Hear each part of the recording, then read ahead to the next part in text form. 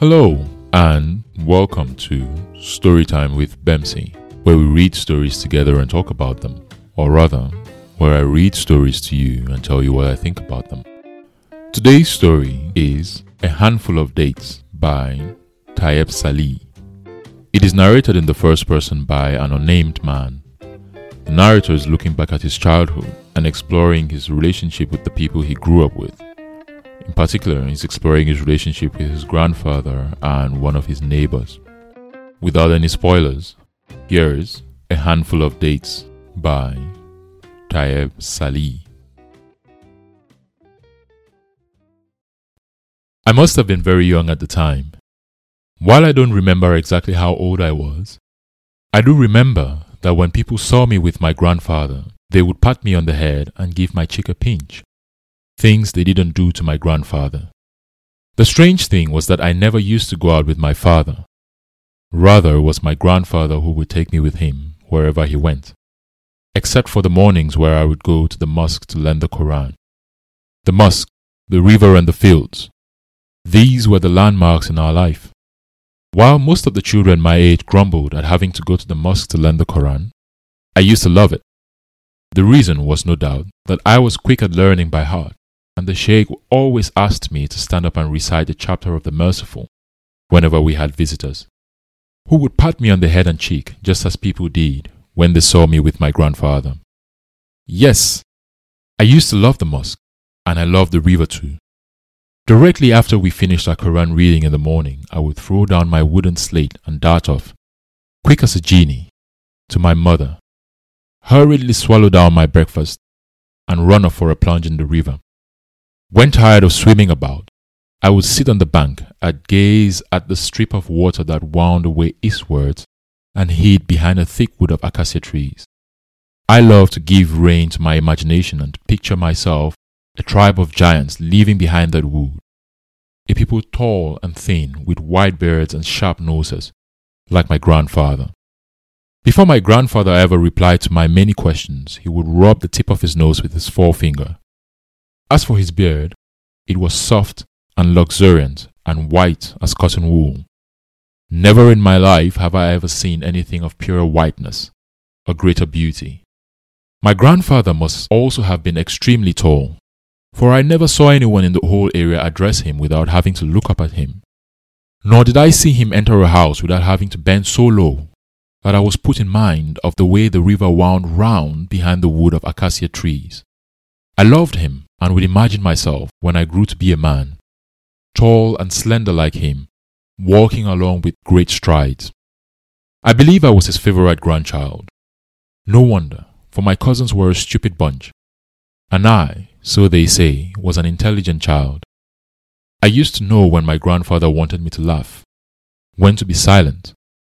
Also, I would remember the times for his prayers and would bring him his prayer rug and fill the ewer for his ablution without his having to ask me.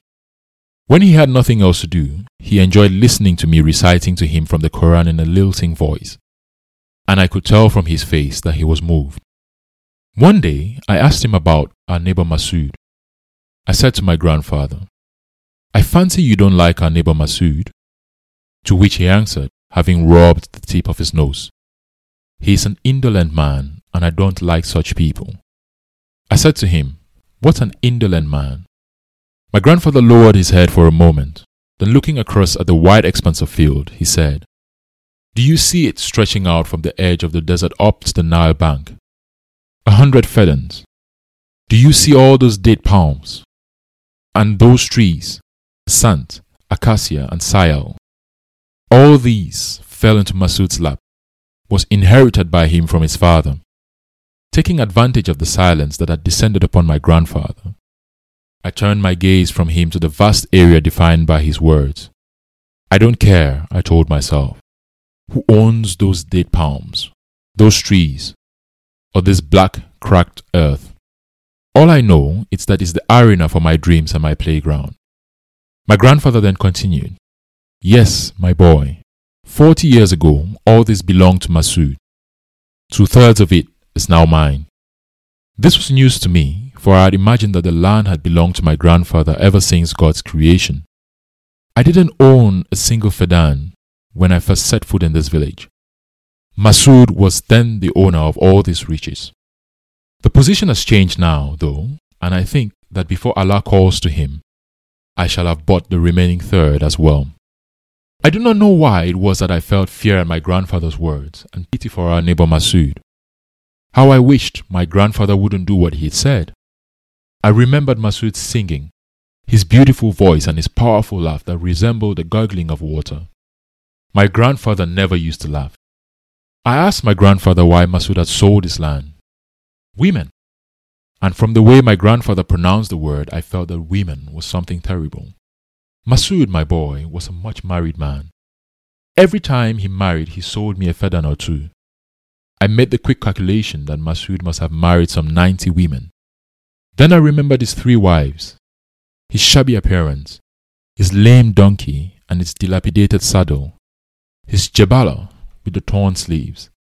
I had all but rid my mind of the thoughts that jostled in it when I saw the man approaching us and my grandfather and I exchanged glances. "We will be harvesting the dates today," said Masood. "Don't you want to be there?"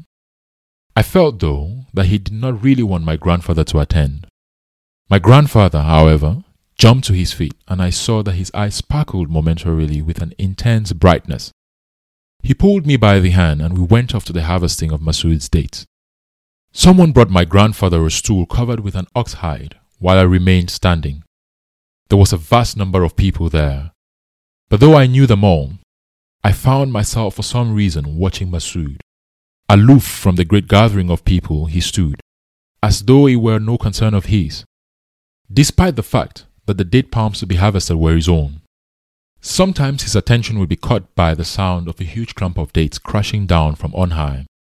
Once he shouted up at the boy perched on the very summit of the date palm, who had begun hacking at the clump with his long, sharp sickle.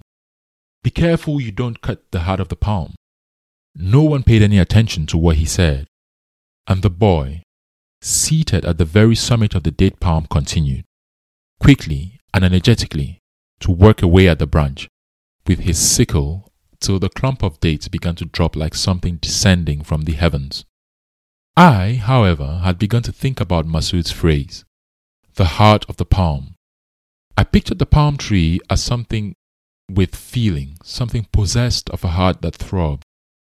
I remembered Masood's remark to me when he had once seen me playing about with the branch of a young palm tree. Palm trees, my boy, like humans, experience joy and suffering, and I had felt an inward and unreasoned embarrassment. When I again looked at the expanse of ground stretching before me, I saw my young companions, swarming like ants around the trunks of the palm trees, gathering up dates and eating most of them. The dates were collected into high mounds. I saw people coming along and weighing them into measuring bins and pouring them into sacks, of which I counted 30. The crowd of people broke up, except for Hussein the merchant, Musa the owner of the field next to ours in the east, and 2 men I had never seen before. I heard a low whistling sound and saw that my grandfather had fallen asleep.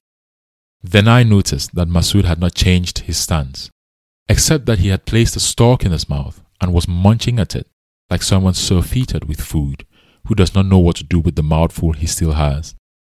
Suddenly my grandfather woke up, jumped to his feet, and walked towards the sacks of dates. He was followed by Hussein the merchant, Musa the owner of the field next to ours, and the 2 strangers. I glanced at Masood and saw that he was making his way towards us with extreme slowness, like a man who wants to retreat, but whose feet insist on going forward. They formed a circle round the sacks of dates and began examining them, some taking a date or 2 to eat. My grandfather gave me a fistful, which I began munching. I saw Masood filling the palms of both hands with dates and bringing them up close to his nose, then returning them. Then I saw them dividing up the sacks between them. Hussein the merchant took 10. Each of the strangers took 5. Musa, the owner of the field next to ours on the eastern side, took 5, and my grandfather took 5. Understanding nothing, I looked at Masood and saw that his eyes were darting about left to right, like 2 mice that have lost their way home. "You're still £50 in debt to me," said my grandfather to Masood. We'll talk about it later. Hussein called his assistants and they brought along donkeys. The two strangers produced camels and the sacks of dates were loaded onto them. One of the donkeys let out a braying which set the camels frothing at the mouth and complaining noisily. I felt myself drawing close to Masood, felt my hand stretch out towards him as though I wanted to touch the hem of his garment. I heard him make a noise in his throat like the rasping of a lamb being slaughtered. For some unknown reason, I experienced a sharp sensation of pain in my chest. I ran off into the distance. Hearing my grandfather call after me, I hesitated a little, then continued on my way. I felt at that moment that I hated him. Quickening my pace, it was as though I carried within me a secret I wanted to rid myself of. I reached the riverbank near the bend it made behind the wood of acacia tree. Then, without knowing why, I put my finger into my throat and spewed up the dates I had eaten. The end. I particularly liked this story because it has a very introspective quality to it. It explores quite serious themes like connection, greed, selfishness. But the most salient theme I found in the story is that of the process of coming of age. In the beginning of the story, the narrator introduces us to his grandfather, who is a wealthy, business-savvy and industrious man. He also talks to us about the neighbor Masood, who is almost the exact opposite of his grandfather. We see that the narrator's grandfather is contemptuous of their neighbor Masood, seeing Masood as somebody he can profit from, rather than as a friend or even a neighbor. His grandfather seems to be a strict, disciplined, rational type of man, while Masood, on the contrary, seems to be more soulful and an emotional kind of person. It's quite clear that there is also a strong power imbalance in the relationship, with the narrator's grandfather possessing all the real power.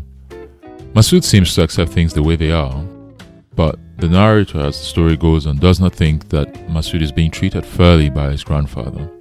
He thinks his grandfather is exploiting Masood, and he begins to identify very strongly with Masood. This is quite interesting because at the start of the story, he strongly liked and identified with his grandfather, and one gets the sense that he even yearned for his grandfather's approval. But by the end of the story, those feelings of affection and identification end up being transferred to Masood, and the narrator ends up seeing his grandfather with a completely different set of eyes. The fact that he throws up the dates he has been eating is quite telling. He is in some sense rejecting his grandfather and his grandfather's values. I think that this is a process that we all go through, where we have to make a decision at some point whether we're going to adopt or reject the values that we have been brought up with. What would have been interesting for me to see at the end of this story would have been how the relationship with his grandfather changed. That would have been quite an interesting thing, seeing him navigate the new relationship that he has with the new set of eyes that he's seeing the people in his life through. Anyways, that's it for today's story. As usual, I encourage you to read these stories for yourself in your spare time. If you liked this episode or have any comments, please do not hesitate to get in touch. And until next time, I have been your host, Bemsi.